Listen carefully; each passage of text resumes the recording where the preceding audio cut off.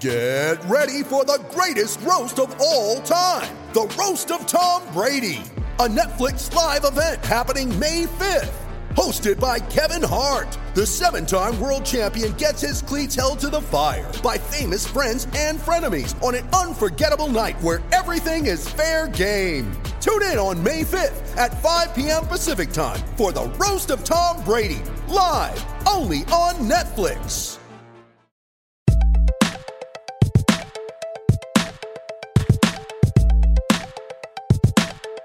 Jokic is absolutely not a team leader.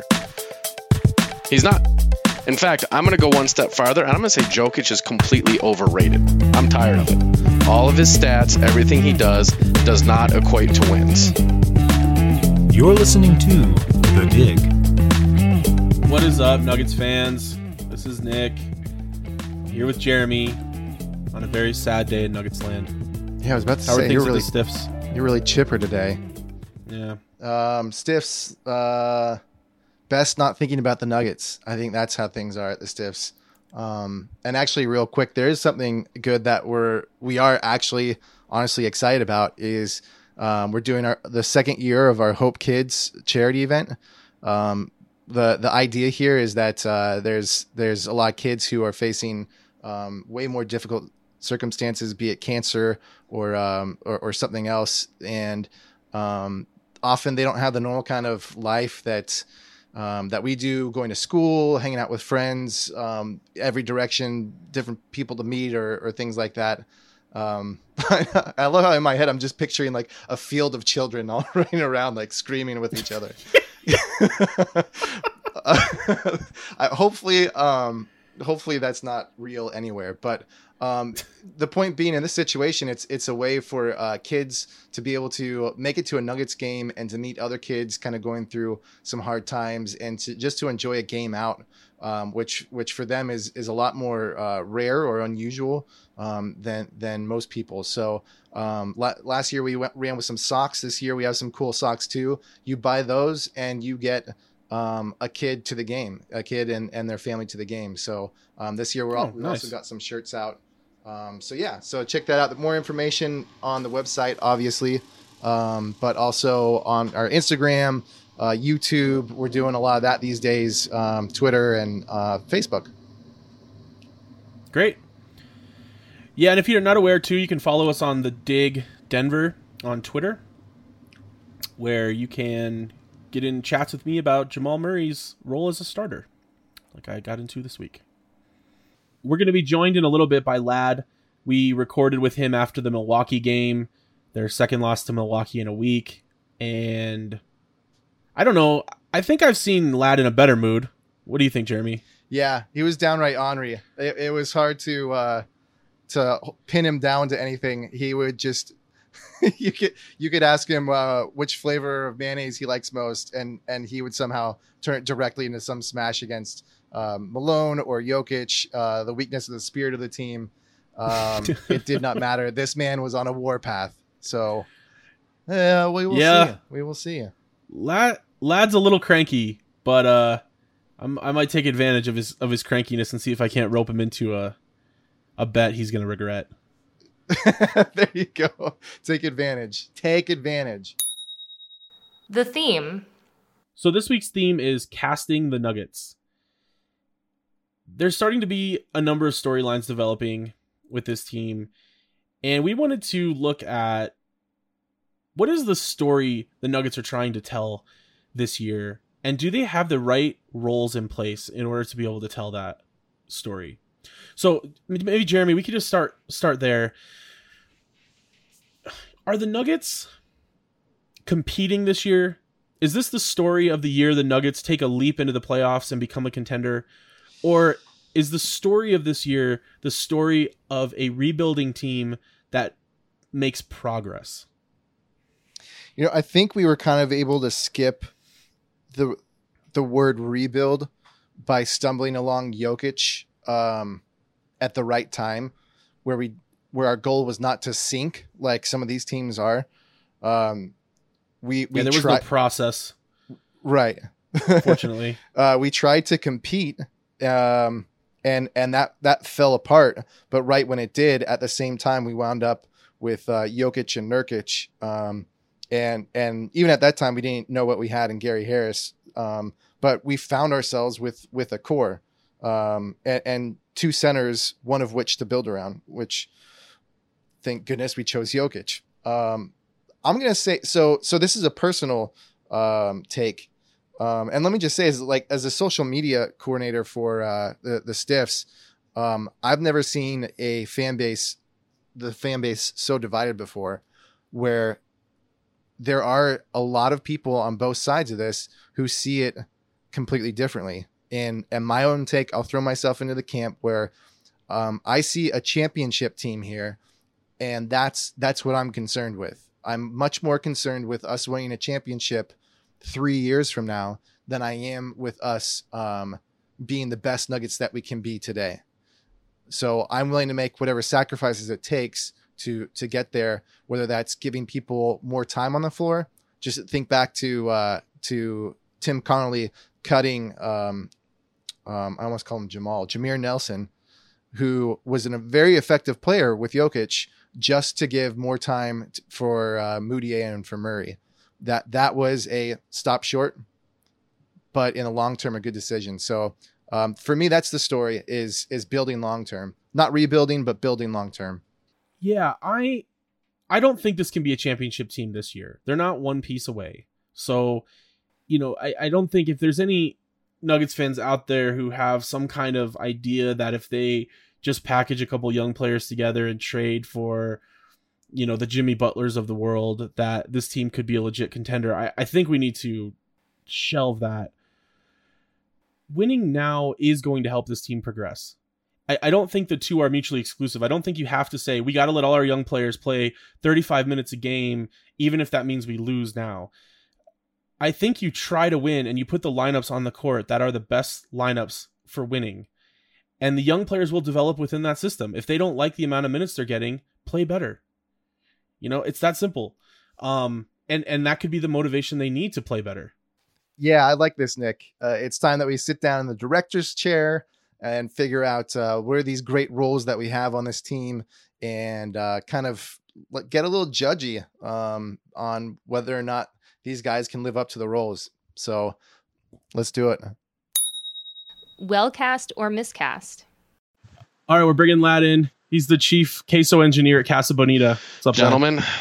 I'd like to point out our food is currently better than the Denver Nuggets. You can take that to the bank. Or to our waterfalls and get 25% off if you mention you listen to the Dig podcast. Try it.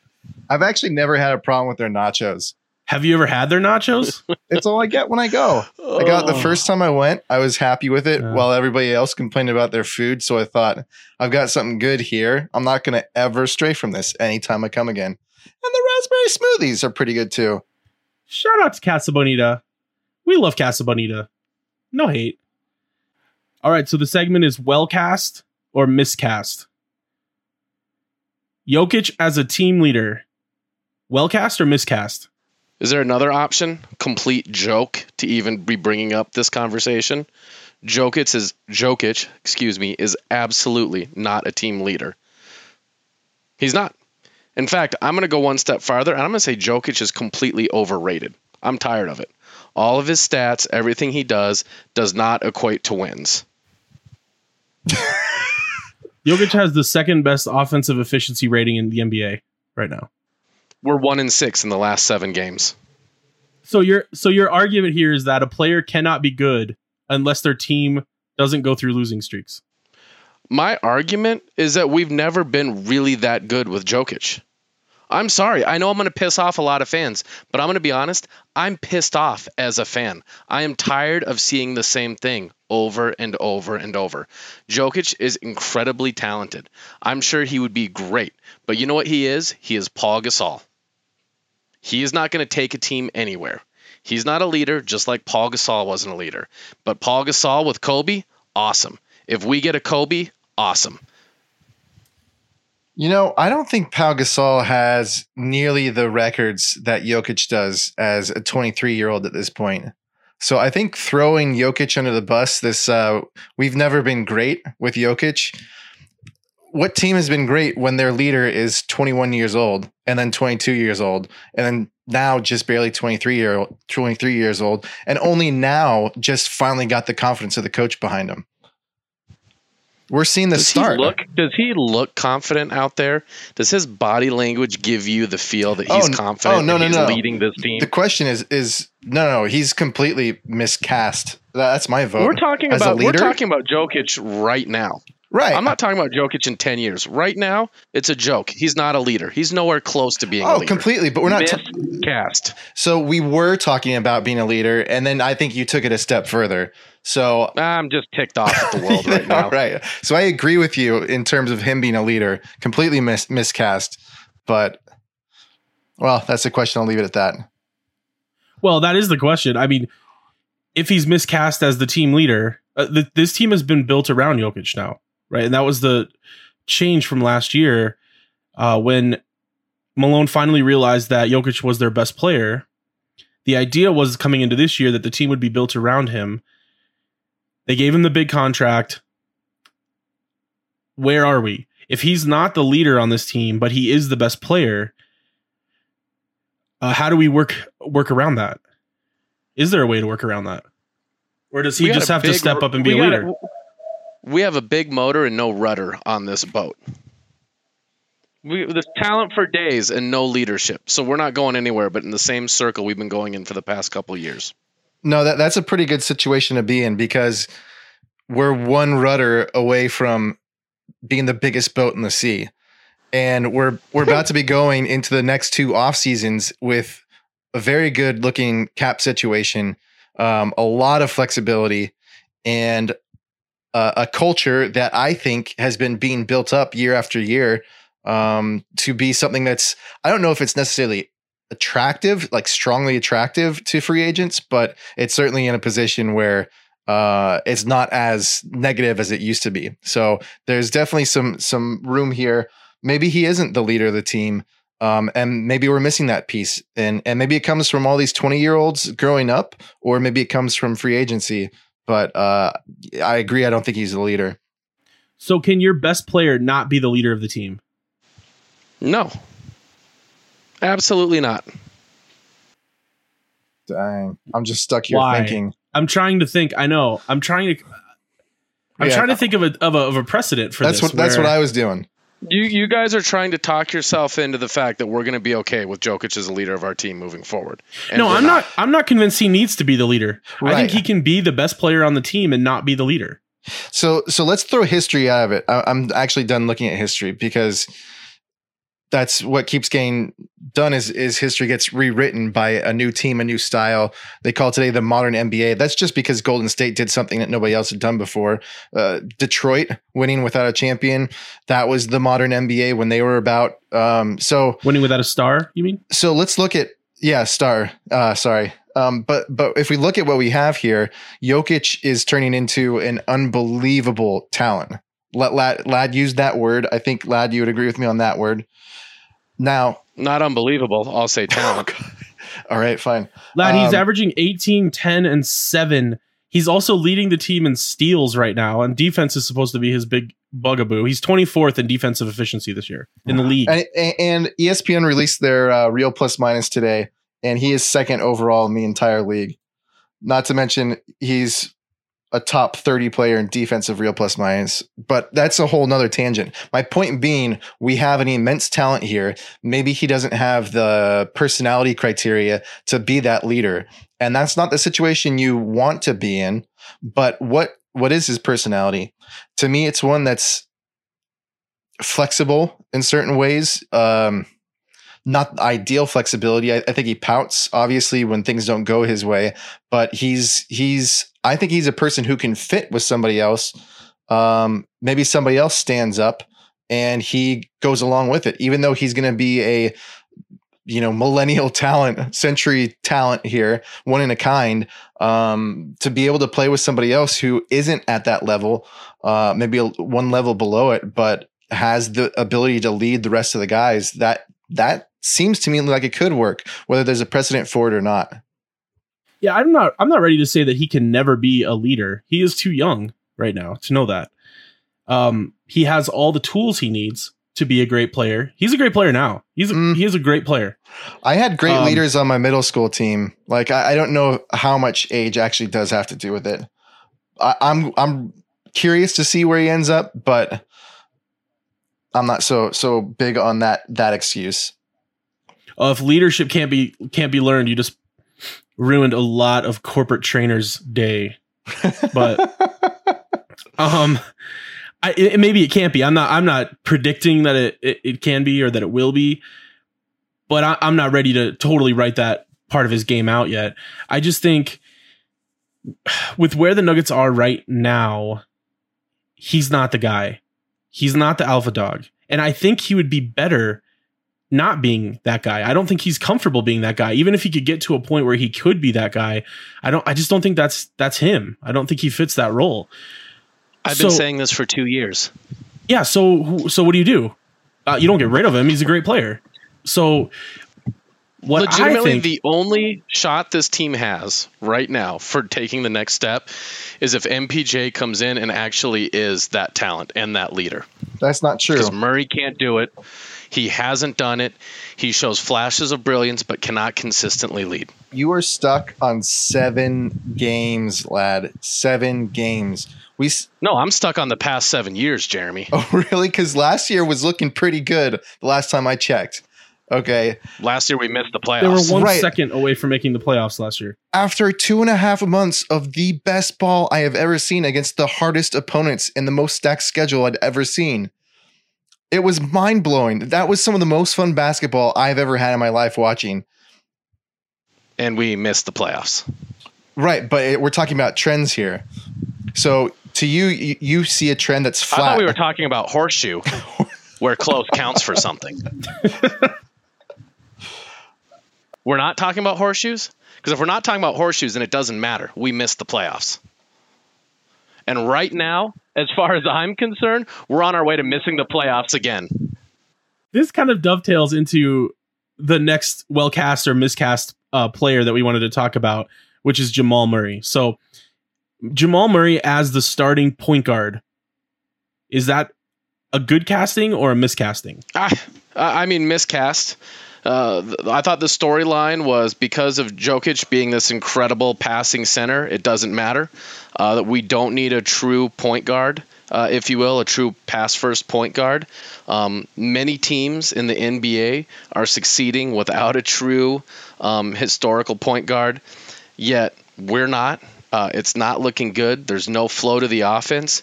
And as far as I'm concerned, Murray, I'm tired of him too. I'm tired of the inconsistency. You go almost putting up 50 against Kyrie Irving one game and then you just disappear. It's not acceptable. Miscast. I think the question with Jamal Murray is a larger question about where the Nuggets are right now.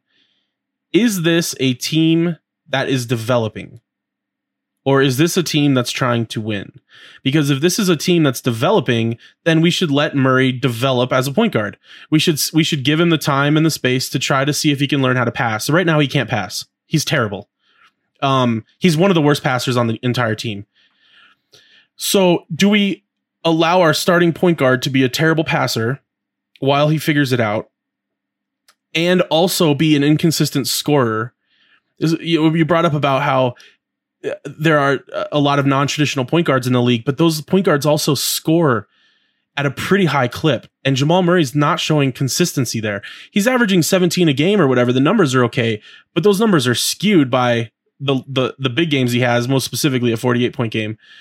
So what we're getting from Murray is a guy who will often throw up 11, 12, 14 points in a game on horrendous shooting. He's shooting right now 29% from 3, and he's taking 5 a game. That's atrocious. Those are like Russell Westbrook shooting numbers. Just god-awful. He's 9th on the team in player efficiency rating. He's averaging 4 assists per game, which is what Monty Morris is averaging in 10 less minutes on the floor. And his assist-to-turnover ratio is only 2-to-1, which is not good. Monty Morris is 7-to-1 assist-to-turnover ratio. And just from the eye test, I mean, you look at the numbers, to me, the numbers make the argument for Monte Morris being the starting point guard on this team. But just from the eye test too, just watching this team, I just feel like the offense flows so much better when Monty's out there. And when Murray is out there, he doesn't seem to know how to make decisions. He doesn't know in the flow of the offense when to shoot, when to pass, how to get guys open. He doesn't know how to break down defenses. He's a shooter. And this isn't really a knock on Murray. It's just that he's out of place. He's being asked to do something that he just can't do. My goodness, at least at this point. Nick, settle down. I think I have 2 points to speak to on Lad and now about 20 to speak to on you. Good. So let me try and build it briefly, but also in a way that makes sense. To what Lad said about the concept of a point center, and yet ours doesn't work, which was a way to answer the question about Jamal Murray by by tearing down Jokic. Very well done, Lad. 1-6. So let's look at Golden State, because I think they're a great example of this. At this point, Draymond Green is their top assister. He's their facilitator more than Curry is. But that brings up a great point, is that Golden State has 3 guys who shoot over 20 points a game. And they also have 3 guys who assist over 5 assists a game. So they've toned down the concept of having a point guard bring up the ball and just get an offense running. In the past, that was throwing it into the paint as close as you could to a big center who could just smash it in. Obviously, that's changed, and now it's turned into this idea of having multiple valves, building up pressure on different sides of the court just to expose a temporary vulnerability on the other side, and that takes multiple facilitators. So that's what we're looking at here, I think, with Murray, is not can he be the top facilitator, but there's 2 important things from what he should be doing. One is getting the ball to Jokic while Jokic is in a good position, which he can't do. You're right. You're completely right. And it's really frustrating to see that. And I've seen Monte Morris do that. So kudos to you. I agree with that. 2 is to be a secondary guy who can find people when they're open, when the pressure suddenly shifts. And he's been doing a bad job of that too. So I will give you both of those things. But terrible, you called him terrible. I'm not so sure about that. Last season, we saw him jump up during that great 2.5 months that we had to close the season out, up to 4 assists per game. In April, he closed out 5 assists per game. He starts this season off, and he's going in at almost 4.5 assists a game. Granted, we know by watching, we're not just people who look at the stats. We watch the game. We know that he's missing all sorts of wide looks. He's missing some important passes. He's a guy who can only focus on one thing. Either I shoot the ball or I try and pass it. And the second that you focus in on somebody trying to pass them the ball, the defense is going to collapse on you. Yeah, that's a good point. Yeah. So yes, he does need to improve. Is he terrible? I'm not going to throw him in terrible. No, I didn't say. I said a terrible passer. Yeah, he's not a terrible player. He's a good player. Okay, so I don't think he's a terrible passer. I think he's a below average passer. I've seen him actually make some good passes. Now, those were all passes when he was completely focused in, usually on a running player. Jamal Murray has a great concept of the speed of a player and where he needs to get the ball to so that it hits him right in the steps that running player is taking. But that's only one small facet of being a good passer. So I give you that. I think the better argument can be made that he's just not a smart passer. Right. He can be a good passer. Argument. He can make the passes, but he's not a smart passer. All right. That's fair. Now, Monte Morris, to that point, that'll be my last point, that you brought up how well it works with Monte Morris. I am in complete terror of what happens to our bench when Monte Morris becomes the starter.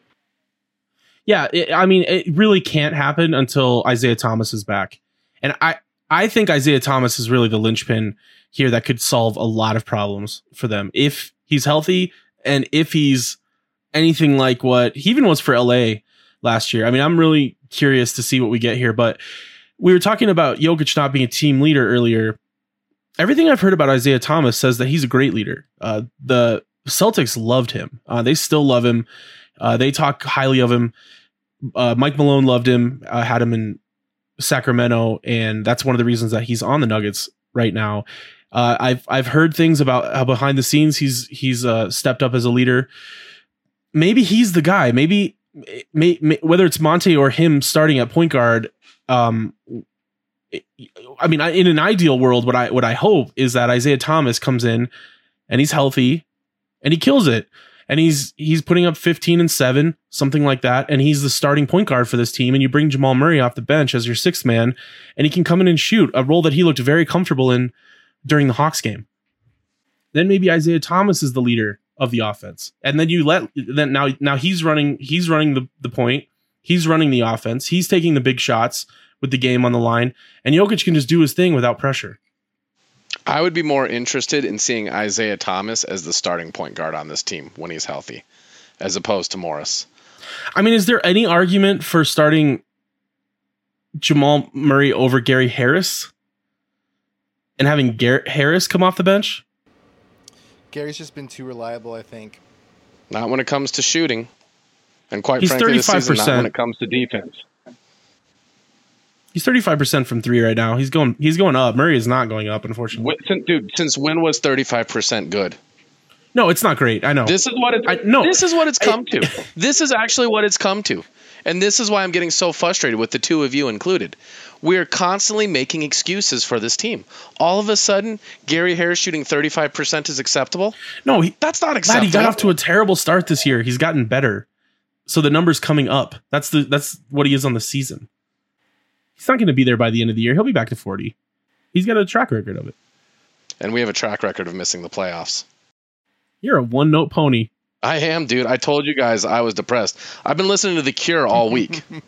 All right? The only thing that's going to pull me out of this funk is if I literally spend the rest of tonight doing nothing but going through Steve Hess's Instagram. And that's kind of what it's come to for me. All I want to do is just go through Steve Hess's Instagram for some type of motivation, something to make me feel better.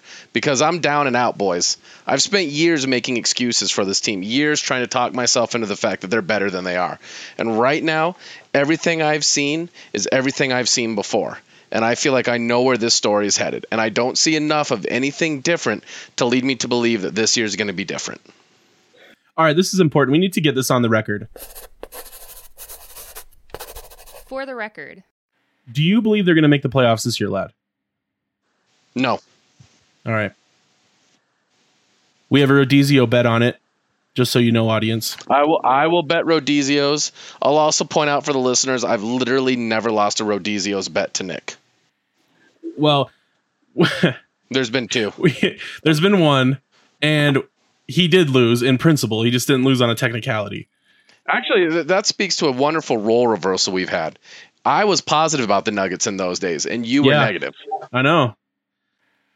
This is why now you think there's something. See, this is the problem. This is why you're so upset now, is because you had the wrong expectations when they were bad, and now that they're actually good, you're down on them. I have the same expectations I've had all the way through. Be more than just a barely make the playoffs team and lose in the first round. Be at least a second round playoffs team. Go into the playoffs strong. I don't even know if we make the playoffs.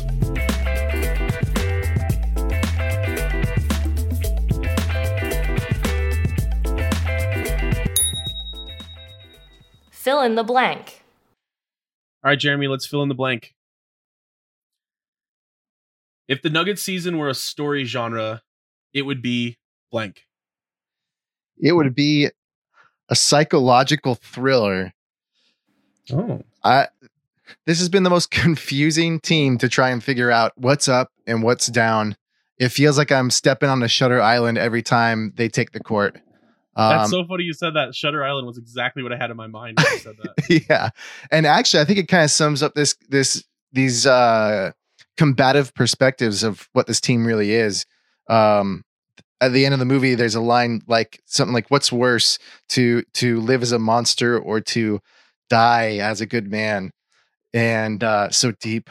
But that's kind of the two perspectives we have here, where you have your negative ones who they think the spirit is evil of this team, that they're never going to build to anything, that they're always just leading us on, that their failures are a given, in that it's the wins that are an exception and they just lead us on. And then you have the flip side where we believe at the core of this team, there's a good spirit that's brewing that's going to accomplish great things. And that the reverse is true where the winnings are the given. That goes without saying. And that's these losses, these failures that are the exception and that are just temporary steps to overcome. So yeah, you got that. And then you've got I'll drop one more. Every time Jokic is out there, it's like Black Swan, actually, as far as psychological thrillers go. Like 1 second he's out there like pouting and crying, and then the next he just turns into a complete monster and destroys 5 people and does incredible things. So psychological thriller. What about you? Dr. Jekyll and Mr. Jokic. Yeah, exactly. If the Nuggets season were a story genre, it would be a young adult story. Yeah. Because we have a lot of YAs on this team that don't know their place in the world yet. And they're trying to figure it out. And there are a lot of growing pains right now. And I really think that's the biggest issue here. I think we have a young guy in Jokic who he's our budding hero of the story, who we all want to see take that next step. We want to see him take the reins of this team. We want to see him be the go-to guy at the end of games, making game-winning shots, big plays, and too often we're not seeing that right now. We've got other guys on the team who have roles that they're not really clear on. Some of that we've discussed. Guys like Murray, and we're not in the small forward position. We're not entirely sure what's happening there. We'll see where Will Barton's at when he gets back. The bench players have some shuffling to figure out. So yeah, there's a lot of unknowns. There's a lot of young guys on this team that are trying to figure out how to play together and what their role is on this team. And I think we're going to deal with some growing pains along the way. I like it. Growing pains. There you go. The role this team needs most to be filled is they need a go-to guy. I think like to close it out of these losses. What's that? Like to close it out, or just like any particular play. This is our go-to guy. They need the go-to guy when they get behind and they need a run. Gotcha. Or to close out the game. We saw this with the Bucks. Who's their go-to guy, Jeremy? Giannis. Yeah, it's pretty clear, isn't it? They got down, and then Giannis just started bulldozing people and and dunking 4 or 5 plays in a row or whatever. It felt like he dunked for an entire quarter practically. And everybody knows that. Everybody knows, okay, it's Giannis time. We're down. We need some momentum. It's Giannis time. The game is on the line. It's Giannis time. I think all great teams have this. Now, there's a few exceptions. You could say the Warriors maybe don't have a go-to guy. They have, but that okay. They have a whole team of go-to guys. That's right. The thing with them. And they're freaky that way. That's why they're so unbeatable. But most teams don't have that luxury. For the most part, there needs to be a guy who is the go-to guy, and the Nuggets need to figure out who that is. If it's Jokic, then it needs to be Jokic, and he needs to have the ball every single time down the court on every play during the last 2 minutes of a close game. I think that relates back to your young adult story, because as much as I also want to say Jokic, the problem is this is not a fourth quarter player. And I think the problem is his endurance. I might be wrong there. Maybe it's his personality, but to me, it seems like endurance when you throw in like the back-to-backs, how bad he is on those. I think the fourth quarter is just another sign that he doesn't physically have the chops to play 30 minutes of a game and then to squeeze out another 6 at a high level. Yeah, I mean, if that is what it is, that can be taken care of, and it needs to be, right? Because he is their best player, and I don't think anybody argues with that. And so it makes sense that your best player would be your go-to guy. But if he doesn't have the temperament for it, which maybe he doesn't, maybe he's always going to be a guy that just doesn't want to be the guy taking the last shot in a close game, or he doesn't want to have the ball on every possession with 2 minutes left. If he's just not comfortable in that role, then it's got to be somebody. And I'm okay if Murray can step into that role. That'd be okay with me. Will Barton has shown that he wants it. No fear. No fear. Yeah. In the past. Don't know if he can do it, but he wants it. Right, but at least he's comfortable with it, and at least and then if he knows that going into it, and the rest of the team knows that's our go-to guy, that's who we're relying on, then the other roles can fall into place. So I'm going to jump in. The role this team needs most to be filled is secondary facilitator. I think we've got 3 guys. So I was talking earlier about how the Warriors kind of have their makeup where they've got 3 guys who shoot over 20 points a game, which is crazy. But they've also got 3 guys at this point where that average over 5 assists a game. And that's, as much as we don't have 3 guys who shoot 20, we do have 3 guys who shoot something close to that. And the secondary and tertiary facilitating is definitely lacking here. And so that's where I'm just really, really looking forward to Barton coming back. I think that takes care of a lot of it. Right now we have Juancho out there, and it's great to at least have him causing some more spacing, who takes smart shots. But to have a guy who's actually creating offense, who is basically playing ping pong with Jokic all night with their passes back and forth, to be able to open up Jokic like that is just absolutely huge. Yeah, I mean, this is coming up a lot, but again, Murray's role as point guard or as playmaker, is he in the right role there? If he's not, is it that he needs to be replaced, or can somebody else just step in as the secondary playmaker? Right. Like you're suggesting, and that but there needs to be someone. Somebody needs to also be able to get people open. Yeah, I don't know. It's a tough situation. Either you ride it out and wait for Barton to come back, or you do put more Morris out there, which, to be fair, he's getting a lot of playing time. So as far as calling for him to start, that's one thing. He is getting over 30 minutes a game at this point, and so they're doing a lot with him, but you can't play him 48 minutes a game. You can't play him with the bench, which he's so good at, and with the stars as well. Yeah, I'm curious to see how IT is going to fit in when he gets back, and if there might be something to starting IT actually.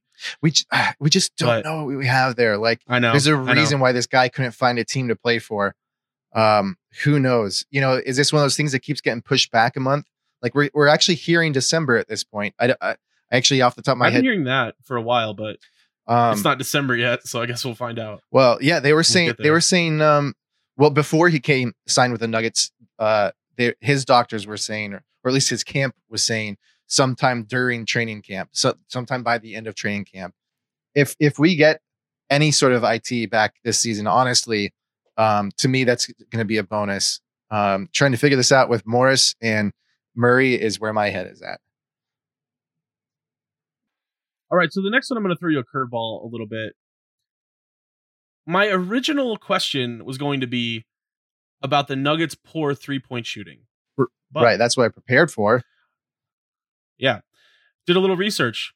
The last 7 games, the Nuggets are shooting 36.6% from 3, which is good for 9th in the NBA.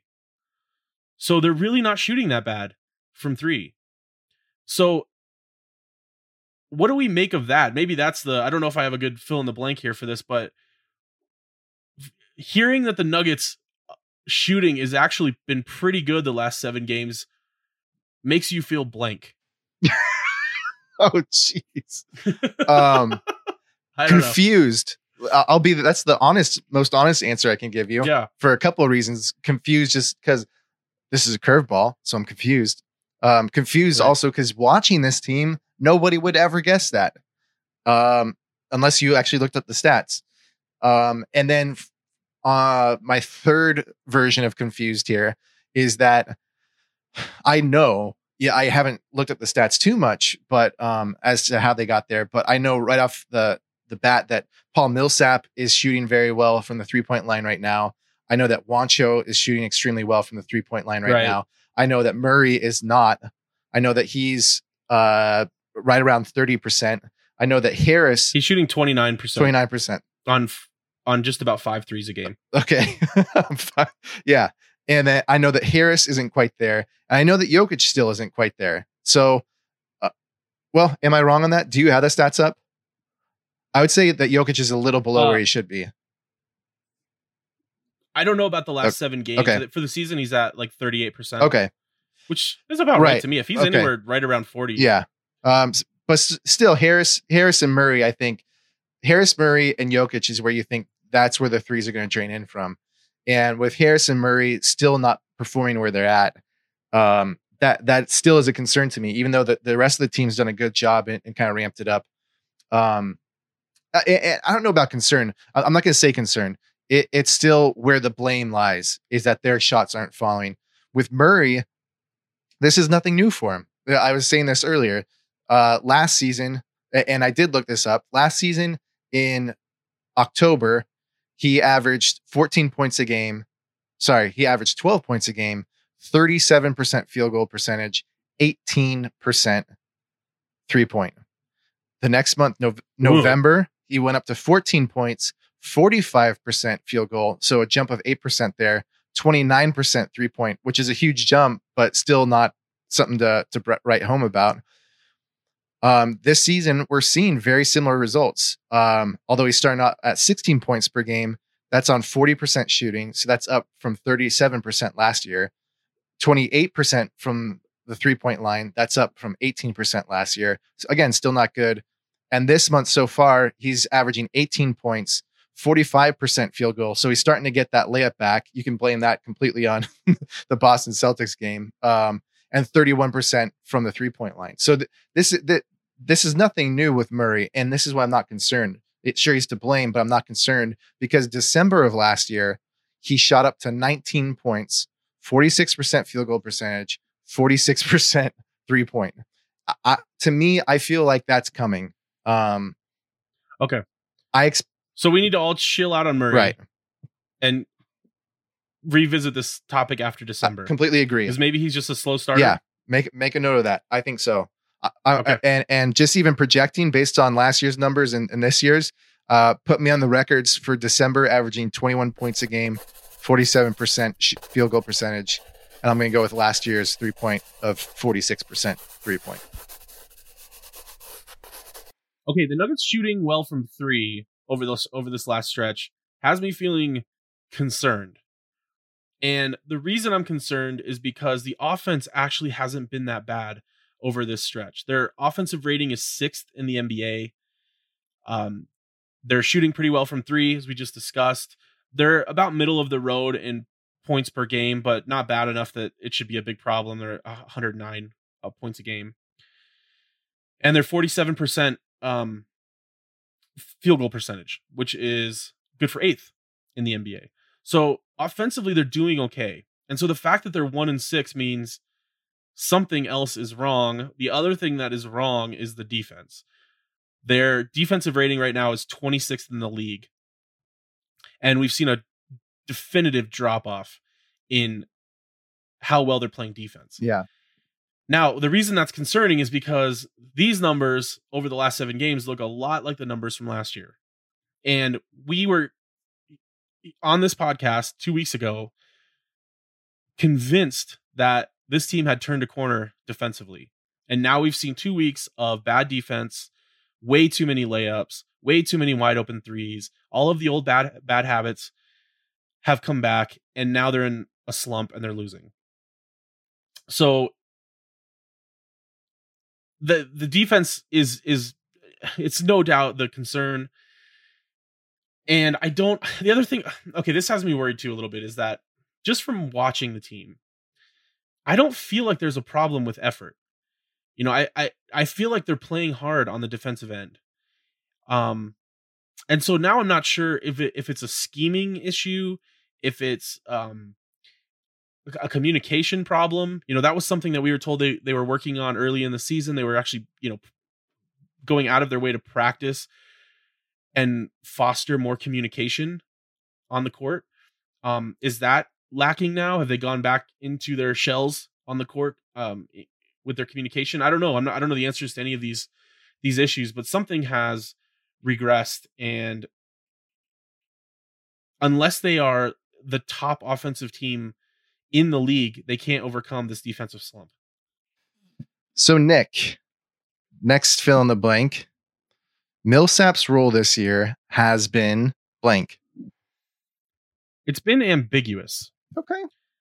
I am not sure who he is right now in his career or on this team. My understanding was when he came that he was going to be an elite defensive player, a good rebounder, somebody to play off the ball and cover for Jokic on the defensive end. And I am not seeing any evidence really so far this year that Millsap is anywhere close to an elite defender. Giving up an easy bucket to LeBron James in the Lakers game. Well, help us out here. On the last play stands out in my mind. Just for context, how many elite defenders would you say there are in the NBA? That's a good question. Like, is elite like top 5? Is that what defines elite for you, or is elite the best defender on a team think, kind of a thing? Yeah, I want to say not every team has an elite defender, but okay, more do than don't, maybe. So maybe we're talking about 20. Okay, top 20. That's fair. Something like that. I think I saw recently that I think it was before this last game that Millsap was 30th in defensive rating. Yeah. That's pretty close. That's not. Yeah, Jokic was higher.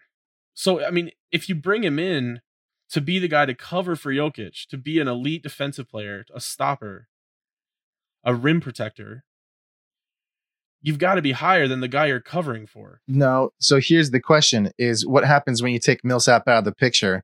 What happens to Jokic's defensive rating? Do you think that just stays there? You think it goes up? I don't at all. I think we saw life without Millsap, and I thought that was a very, very, very bad time for Jokic in terms of what he could offer on defense. It changed day one. Even though we saw clunkiness when they started playing together last season, it started day one, Jokic's defensive improvement, which still wasn't necessarily the greatest performance in the world, but it was night and day difference. So I'm just going to go steal. I'm just going to stop you in your tracks. We can get back to it if you want, but all right. I'm going with Millsap's role this year has been unheralded, which is a step up from the ambiguous. I can go with the ambiguous. I thought you were going to be a lot worse on him than that, but no, I don't hate on Millsap. I just maybe it's the money. Maybe that's what this comes down to, is that he's making so much money. Okay. I'm trying to figure out what the justification is for it. And I know I know the Nuggets had the money to spend when they spent it. They're not locked into this long term. So I get that.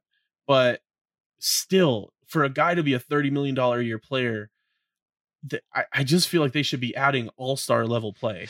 Yeah, we are not getting that out of Millsap. So with money, first of all, you don't get dollar value in the NBA. It just doesn't happen.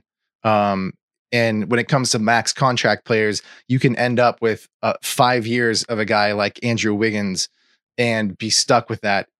And that can be absolutely terrible. We got a 2-year contract out of it with a 3rd-year option.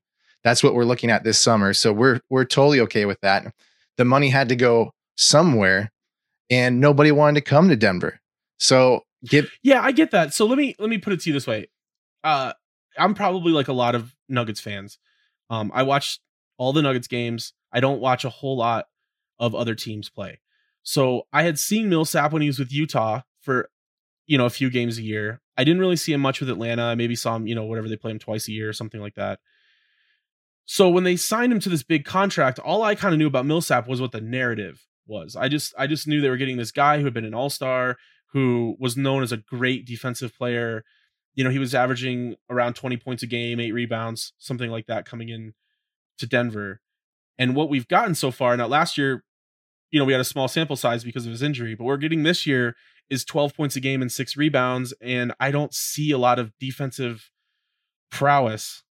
The defensive rating is one thing, and other stats are something to look at. But okay, just from watching the games, I'm not seeing some defensive stopper. So let's move. So what's the argument for Millsap? Let's move on from the money and move into what you're seeing on defense. So I do think it's very important. I no disrespect to the man Millsap, but his role on this team is not all-star. It's not veteran presence. His role on this team is Jokic's backside. It's the 0.1 in Jokic 1.1. It's a segment of covering up for Jokic in areas that he has negatives at, that you have to have a certain fit for. You've got to be able to still keep the offense going, but also be able to help on defense in a way that Jokic needs it. You have to be a paint presence while at the same time being mobile. And that's where this season he's really taken off for me. So let's talk about the defensive system itself. Last season, Jokic, they tried to anchor him as much as they could, just put him under the bucket as much as he can so that he can just stay there, put his arms up, and either get blocks or rebounds. And that did not turn out very well because guys were flying at him 1,000,000 miles per hour, and there was nothing that he could do in a stationary position to adjust to that. They could either get easy layups, or the worst situation was they were getting tons of kickouts to wide open threes because it was calling for more people to have to close in on the paint, more of our defenders. This season, okay, so in that situation, Millsap served as the off-ball guy. He was good for getting swipes and steals, doubling up on players, getting a block, extra pressure. This season, Jokic is playing all the way up, sometimes as high as the free throw line. I've seen him come out all the way to the 3-point line even. And what that's doing is that's leaving up all of that paint open. So Millsap has now had to turn into a guy flying everywhere around the court to make up for this open space. He's not just playing either between his player and Jokic's player. He's now playing between those two guys and the basket because Jokic is no longer there. So he has more on his plate. And if we want to talk about statistics, he's not breaking any records, sure. And he's not who he used to be. I'll agree to that. But he's one of 7 players in the NBA averaging over 1.5 blocks and 1.5 steals per 36 minutes. So he's still getting it done in a well-rounded way. And he's one of those odd-shaped Tetris pieces that happens to fit with the most important player on our team, Jokic. All right, Jeremy. Will Barton needs to be blank when he returns. Healthy. All we need, we don't need Superman ball. We don't need him to come out and shoot 25 points a game. Not saying anything to his reputation that a lot of people don't like about him, and his kind of ball hungriness. That's debatable as well. But what I'm saying is we don't need him to be some sort of superstar in any respect. We just need him to be the mainline version of himself. Nothing too great, nothing too bad. Just be healthy, come out, be our second facilitator that I was talking about earlier, and match up with Jokic, make everybody's night a nightmare, loosen things up for Murray so that he has more give out of the other team's defense to take to help as the third playmaker or as the sharpshooter. Just be healthy, man. All right, this might surprise you. As you know, I am not the biggest Will Barton fan in the world, but I think when Will Barton returns, he needs to be himself. Yeah. I think which is more or less what you just said. Yeah. Keep on cruising, man. Keep on cruising. Yeah, we're in agreement on this one. But I think, and honestly, when I say he needs to be himself, I'm actually including a little bit of hero ball. Because I think this team kind of needs somebody who just tries to take over the game on his own. Interesting. And if you don't like it, then you be the one to step up. Oh, man. Coach Nick over here. Right? Murray. Yeah. Right, Jokic? You guys don't want him chucking threes from half court with 2 guys in his face. Then you take them. And I think they could use a little dose of that right now. And honestly, that's my ideal version of Murray. Shooting from half court and making them. So, I mean, granted, that's more of a long-term kind of a thing, but I love it.